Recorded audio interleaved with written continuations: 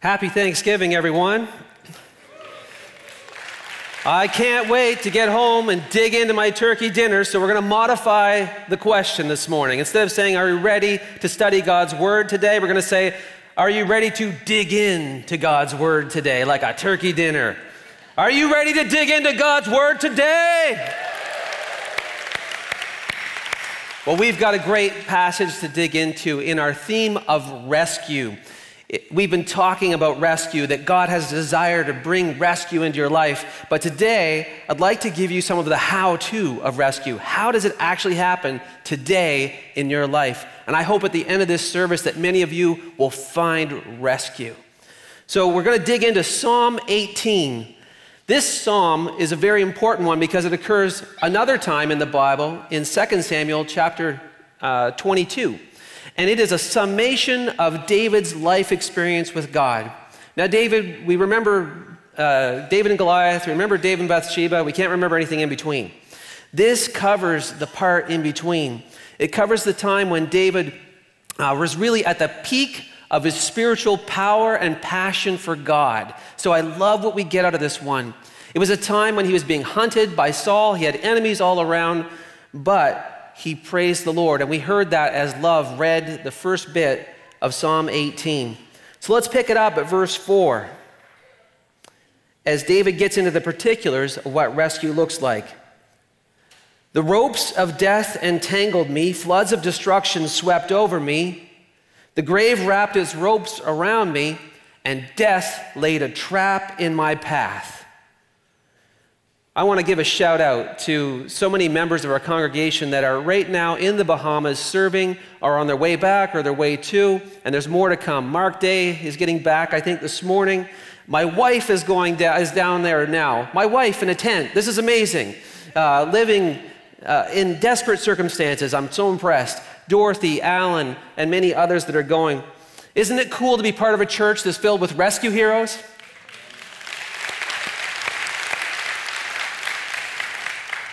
One of the stories that's come out of the Bahamas, though, is one that grabs me. Because when Hurricane Dorian came in, it put such a large storm surge in front of it that the water level rose as high as 24 feet higher than normal. And that's a pretty flat bunch of islands. So this people tell about how the one-story houses, especially near the water, were completely submerged. How people that tried to take refuge on the roof of those houses were blown off in 300-kilometer-an-hour winds. And so many people that had a second story on their house first retreated into the second story as the water came up, and it came up through that ceiling, and then they went up into their attic. And they sat there in the attic with the wind beating outside, knowing there's no refuge there, and the water coming up below through the second ceiling. Surely the floods of destruction swept over me. Death has laid a trap in my path. Thank God so many people did survive that and that we can help today. But have you ever felt like this? Are you feeling that way today? The flood of financial ruin threatens to drown you. Maybe you're trapped by your choices. A life that was once endless possibilities is starting to narrow in on you. Maybe feelings of inadequacy and despair wrap around you like ropes and threaten to drag you under. Maybe sickness or disability or even your own mortality is staring you in the face. Well, that's where David was. He was on the run from King Saul for 12 years. The man hated him for no reason. David's own wife had disowned him. Everywhere David went, he was menaced by other enemies of Israel, the Philistines and other ones. And so he was fleeing Saul's troops, moving from one cave to another, from one rocky outpost to the next lonely bit of wilderness. Death was stalking him down every path that he fled. Long gone were his teenage glory days, when he was the champion over Goliath, when people said, David is the best. Instead, he was now running with a band of outcasts. And God's promise to David that he would one day make him king of Israel seemed like a blurry picture from his childhood that was being torn to shreds by the reality of his adult life. And church, I want to tell you here, No matter how closely you follow God in this life, you are going to have some serious, serious ups and downs. And sometimes those downs can be so low and go on for so long that you can almost begin to lose hope. So in David's years of prolonged darkness, what did he do? Verse 6. But in my distress I cried out to the Lord. Yes, I prayed to my God for help. He heard me from his sanctuary. My cry reached his ears. And this is what we normally do in our darkest moments. We cry out to God. But let me ask you an honest question this morning.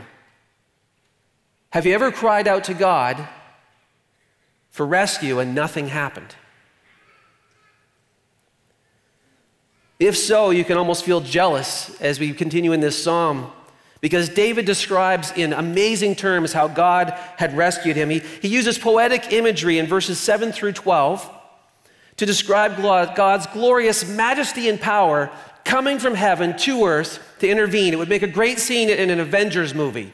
It's so amazing. So let's pick it up in verse 13. The Lord thundered from heaven. The voice of the Most High resounded amid hail and burning coals. He shot his arrows and scattered his enemies. Great bolts of lightning flashed, and they were confused. Then at your command, O Lord, at the blast of your breath, the bottom of the sea could be seen, and the foundations of the earth were laid bare. He reached down from heaven, and he rescued me. He drew me out of the deep waters. He rescued me from my powerful enemies, from those who hated me and were too strong for me. There are times in our lives where things are too strong for us. I'll never forget the first time my back tore apart and I was suddenly on the ground, helpless. One moment, great. Next moment, can't move. Just like that. Perhaps you can think of a time if you were robbed sometime. One moment you had something, the next moment it was gone. You didn't see it coming. Maybe a friend blindsided you and betrayed you. Maybe you think of the time when you were just driving down the road and then bam, there was that accident and everything in your life was changed and turned upside down. In those times when things are too strong for us, we do need God to rescue us. Sometimes even from ourselves. It's great to take Psalm 18 and what David's talking about and line it up with some of the amazing events in his life that are recorded in 1 Samuel and 2 Samuel. One that comes to mind is when David was on the run with his band of 400 fugitives. They spent a season in a remote area where there was a vast herd of sheep and goats, thousands of them, owned by a rich man named Nabal. And in that remote area, prone to thievery and animals that would come, predators that would take the flock, David's men surrounded that flock and allowed it to prosper for a season. So at the end of the season, David, who is in need, sends word to Nabal and said, could you spare a little food? Look how we benefited you. And Nabal, whose name actually means fool, responded and said, who are you, David? I'm giving you nothing. Get out of here. And you know, have you ever been treated like trash over and over and over again in your life? Well, David had been. And at this one moment, he said, I'm not going to take it anymore. I'm striking back. And he strapped on his sword and said, men, we're going to go take what we earned, and I'm going to kill that Nabal. He was passionately hot with rage. And as he went along towards that deed he was going to do, God caused the wife of Nabal, Abigail, to come and meet him on the road.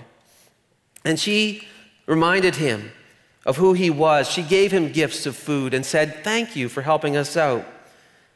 And this is what she said in 1 Samuel 25, when the Lord has done all he promised and has made you, David, leader of Israel, don't let this be a blemish on your record. Don't do this to yourself, David. Then your conscience won't have to bear the staggering burden of needless bloodshed and vengeance. And so David came to his senses and he relented. And after that, God intervened. Nabal actually died a few days afterwards, leaving behind one very wise, wealthy, and available widow named Abigail, whom David promptly married. You see, guys, we are kind of silly human beings. We're totally vulnerable. At any moment, life can pull the rug out from underneath our feet, and we're flat on our backs. And at any moment, we're one word, one action, impetuous action, away from causing our own catastrophes. And we need to thank God this morning that He is our rescuer. But I have not quite answered our question yet. The question was, what about when we cry out to God for rescue and nothing happens? You're not going to like what David says was his answer. It's in verse 20. The Lord rewarded me for doing right. He restored me because of my innocence. For I have kept the ways of the Lord. I have not turned from my God to follow evil. I am blameless before God. I have kept myself from sin. Is David saying to you this morning that the reason you haven't been rescued is because you're not good enough? If he is, you're probably ticked off. First reason, you're saying, who is David to say he's blameless before God? He just about killed that Nabal guy. I'm better than that. And the second thing is, you're saying, I thought God loves everyone, regardless of how relatively good or bad they are. He's not just picking a few favorites that he answers while he ignores the rest, is he? But let me explain what the word blameless means. In the very next psalm, Psalm 19, David uses it again, and we can see exactly what he means by that word. It is translated innocent in this passage we're going to look at. He says, who perceives his unintentional sins? Cleanse me from my hidden faults. A blameless person is not a perfect person. Only Jesus is perfect. They are people that have blind spots that erupt into stupidity at any moment. People like you and me. And so we come to God and we say, please forgive us and cleanse us from these hidden things, these unintentional sins. But then he gets into a second category of sin. Moreover, keep your servant from willful sins. Do not let them rule over me. Do you know what a willful sin is? It's the sin that you say, I'm going to hold on to that one, God, and you can't have it.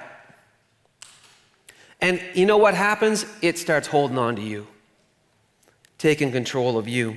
He says, if I don't have that kind of sin in my life, then I will be innocent or blameless and cleansed from blatant rebellion. Are you blameless before God this morning? You know, when I read David's Psalms and his life, there is a passion for God that reverberates out of every psalm. He says, as a deer pants for the water, so my soul pants for you, O Lord. And that's the kind of blameless heart that the Lord's looking for from you today. But instead, you know what we normally do? We normally make God an accessory in our lives. One component among many that are important to us. And that's so often the problem with our prayers. We ask God to do something in our lives rather than giving him our lives. For example, you might have a foot that's hurt. You can barely walk. And so you come up and you receive prayer at the front afterwards or for some friends or just privately with God. He heals your foot, and then we get right back to walking on our own selfish path instead of following God on his path. Or maybe we're in a painful relationship and we cry out to God to rescue us, and he does. And then before you know it, we plunge right back into another wrong relationship. Again, moving in with someone we're not married to, having sex with someone we're not married to. Didn't do anything, did it, when he rescued you from that? Friends, sometimes God doesn't answer your prayer for rescue from a situation because what you actually need is rescue from a life without him at the center. Let's say it one more time. Sometimes God doesn't answer prayer for rescue from a situation because what you actually need is rescue from a life without God at the center. We need to dig deep in times of desperation. We have to ask ourselves, have we been relying on God or relying on ourselves? Have we sidelined him? Have we been purposely and consistently violating any of his commandments? And have we been so busy with our own lives that we don't have space to serve God? Because the fact is, guys, God wants to rescue all of who we are. not just the part that's hurting right now. God doesn't want to do a thing for your life. He wants to give you everything. You know what happens if you make God everything? You get everything God has for you. And that is far, far better than the holdouts that we have, that we're holding back from God. But I still really haven't completely answered that question. Why? What happens? Why hasn't God responded when you need rescue? Nothing happens. So David tells us a little bit more. In verse 29, he says, "In your strength, I can crush an army. With my God, I can scale a wall." Now, David was a warrior. It was a very, very different time and place. The Jewish people were oppressed. There were enemies to the left, the right, the top, the bottom, all over the place. And we don't want to glorify war this morning, but the reality was that David was a warrior and his job was to fight in that situation. And to do that, David operated in a rhythm of rescue. And here's how it went. Pray, listen, do, praise, and repeat. Can you guys do this with me? It's not so hard. Okay, pray, listen, do, praise, and repeat. Because we're praying to God for answers and for strength. We're praying for answers and strength. We're listening to see what His guidance is. Then we're doing with the strength He's provided. And then we're praising Him for the strength He's given and the way He's intervening. So let's get into a little passage here, and you can see exactly how it works. It's in 1 Samuel 23. We've got the verses up here. But David and his men are out trying to stay away from Saul in a remote area, and they come up to the village of Keilah, where they see that the Philistines are raiding the village and stealing the food that they need to survive on. So David asked the Lord, "Should I go up and attack them?" "Yes, go and save Keilah," the Lord told him. But David's men said, "We're afraid even here in Judah. We certainly don't want to add another fight with the Philistine army into our lives." So David asked the Lord again. And again the Lord replied, "Go down to Keilah, for I will help you conquer the Philistines." So David and his men went to Keilah. They slaughtered the Philistines and took all their livestock and rescued the people of Keilah. Now remember I said it's a rhythm?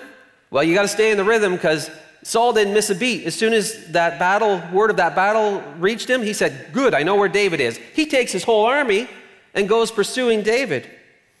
So now David stayed in the strongholds, verse 14, of the wilderness and in the hill country of Ziph. Saul hunted him day after day, but God didn't let Saul find him. Praise God. Jonathan went to find David and encouraged him to stay strong in his faith in God.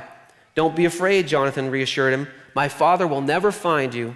You are going to be the king of Israel, and I will be next to you, as my father Saul is well aware." Sometimes the strength comes through a brother, doesn't it? Again, though, David's location is portrayed by local people to Saul, and Saul moves even faster this time. Look at verse 26. Saul and David were now on opposite sides of a mountain, playing hide-and-go-seek in close quarters. Just as Saul and his men began to close in on David and his men, an urgent message reached Saul that the Philistines were raiding Israel again. So Saul quit chasing David and returned to fight the Philistines. Ever since that time, the place where David was camped has been called the Rock of Escape. See how the two kinds of rescue work together in this story? In the first instance, God strengthened David and his men to fight. And in the second instance, when Saul's whole army came out and it was really too strong for them, then God intervened. And it all happened in that cycle of pray, listen, do, and praise. That's how God's rescues work. Sometimes there's divine intervention, and sometimes there's divine strengthening. And most times, both are happening together. Another time, David and his men were out, and they came back to their home base, a town that they had established, and the town was burned to the ground. Their wives had been taken, their children, the livestock they needed to live and eat from, everything was gone. In 1 Samuel 30, verse 3, it says, when David and his men saw the ruins and realized what had happened to their families, they wept until they could weep no more. Now David was in great danger because all his men were very bitter about losing their sons and daughters, and they began to talk of stoning him. But David found strength in the Lord his God. Then David asked the Lord, should I chase after this band of raiders? Will I catch them? And the Lord told him, yes, go after them. You will surely recover everything that was taken from you.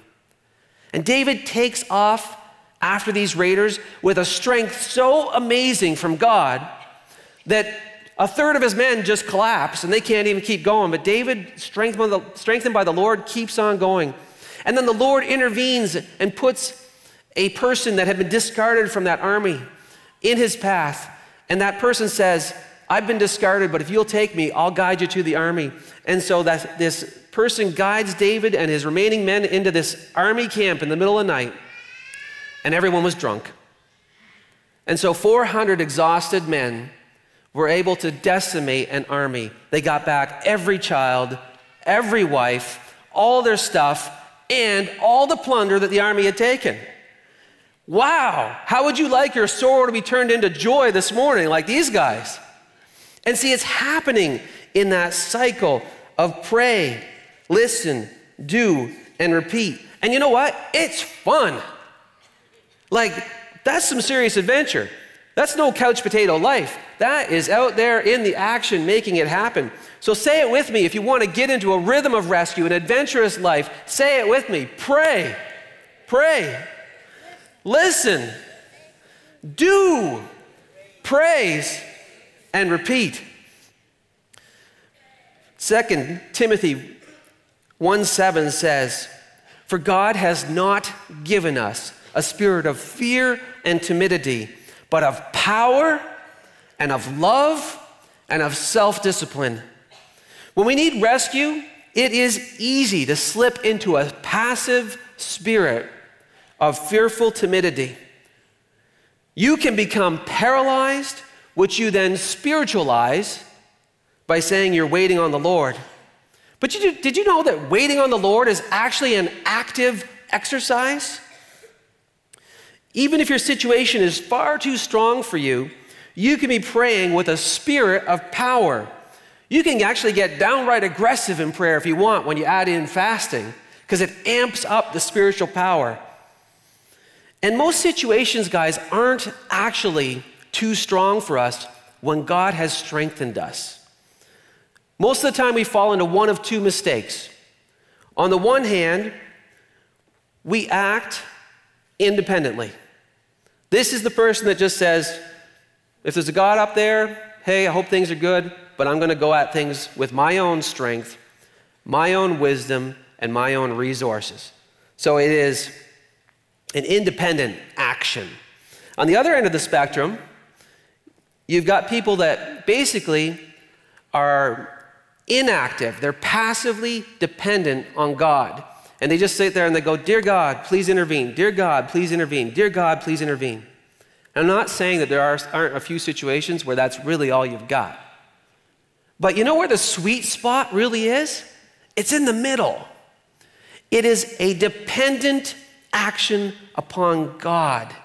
Where you're saying, by your strength, by your wisdom, and by your resources, I act. That's where the sweet spot is. I found so many people that was the key to their spiritual breakthrough, was to get in that sweet spot of dependent action. And that's what we saw last week, guys, when Pastor Joel shared about the story of Esther and of Mordecai. They were faced with a situation that was too strong for them, where the entire Jewish people, including themselves, was about to be annihilated. So they aggressively prayed and fasted for 3 days. And then Esther took action She took action relying on God's strength, his wisdom, and his resources and timing. And a mighty rescue happened that the Jews still praise God for today. Now, I'm not saying that I've given you a complete answer this morning to why sometimes when we pray for rescue, nothing happens. That's a whole other sermon that has something to do with a God so amazing that he joins us in our suffering on the cross beside us and journeys with us through the suffering. But today, I do want to ask you, what are you facing? What is your crisis? Have you been taking action in your crisis by relying on your own strength, resources, and wisdom? Or maybe have you been making the opposite error of passively waiting and doing nothing? If so, I want to teach you something today. I want you to just start saying this: by your strength, I choose. Can you do that with me? By your strength, I choose. I choose to say no to sin and yes to righteousness. I choose to follow you. Let's try another one. By your strength, I do. I will go forward in life. I will do all the things that are in front of me. By your strength, I can. I mean, you're just reaching up in that sweet spot and you're saying, I need the power of God in my life. I know I can't do it on my own, but you know what? God has a role for me to play. He didn't make me a robot. He made me to be a warrior, a fighter. I'm not a victim here anymore. You know, in our society, it seems if you can't get a victim label, then you're out of luck. But that is not how the Lord designed us. You know what? We need faith like football. You know what I mean? Aggressive faith, the kind that gets pumped, that drives right through opposition towards the goal. We need some killer instinct against sin where we grab that by the throat and say, you're not ruling over me. I'm putting to death by the Spirit the misdeeds of the body, as Romans 8:13 says. Our beliefs need biceps. We need to get rid of this whiny, wishy worship and start with a winning worship that is tapping into the power of God and saying, you will make me strong. You will act in me and with me and around me as I go forward. We need some hoorah in our hallelujahs, amen? We need some hype in our hope. My weapon is a melody we've been singing in that song, I Raise a Hallelujah. And our presentation of the gospel to our world needs to go on the offense. If you're waiting for a political solution, I got news for you. Jesus Christ is the solution. We need to go on the offense. And you have been given a gift by God. David was raised up for that time and purpose. Esther was raised up for that time and purpose. And so are you. In your family, your community, your situation, you were raised up for a person, for a purpose. And you need to take that gift of God and that calling, you need to fan it into a flame that lights up this world for Jesus. Now, I want to invite the prayer team forward this morning, and I want you to get thinking if you need prayer this morning. And I want you to think, do I need to come forward? But I want you to come forward in faith today, in great faith that God will work around you, intervening directly, but he will also enable you and strengthen you for your part to play. And this is what we see in the closing part of this psalm that we're going to look at. In Psalm 18, verse 33, David says, he makes me as sure-footed as a deer, enabling me to stand on mountain heights. We all know that faith moves mountains, right? But faith also enables us to climb mountains. He trains my hands for battle, David said. And part of doing is preparing. Sometimes we are in a spot where we don't have many things we can actually do, but we can be training. We can be preparing our character. We can be going deeper with God. We can be getting our skills ready so that when the moment comes for action, we are more than ready. We're primed. David said, he strengthens my arms to draw a bronze bow. You know, you guys have limits. I have limits. And some of us feel like we have more limits than others. And they can be very real sometimes. But the God we serve is the one that helps you to move beyond the limits, So many of those limits are artificial. They're in your mind.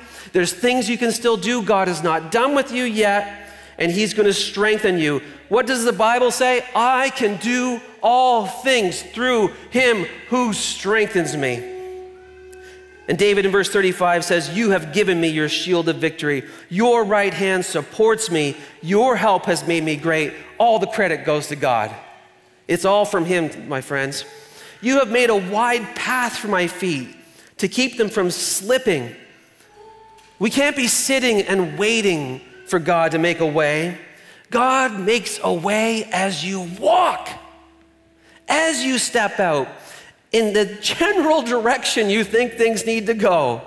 Then God comes along and smooths the path for you and enables you. And David says in verse 37, I chased my enemies and destroyed them. I did not stop until they were conquered.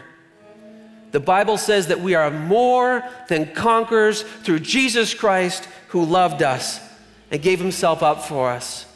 Amen? So we're going to end in worship and a time of response. We're going to end with the very first verse of this psalm. And David just says, I love you, Lord. You are my strength. Come and get some this morning, I encourage you.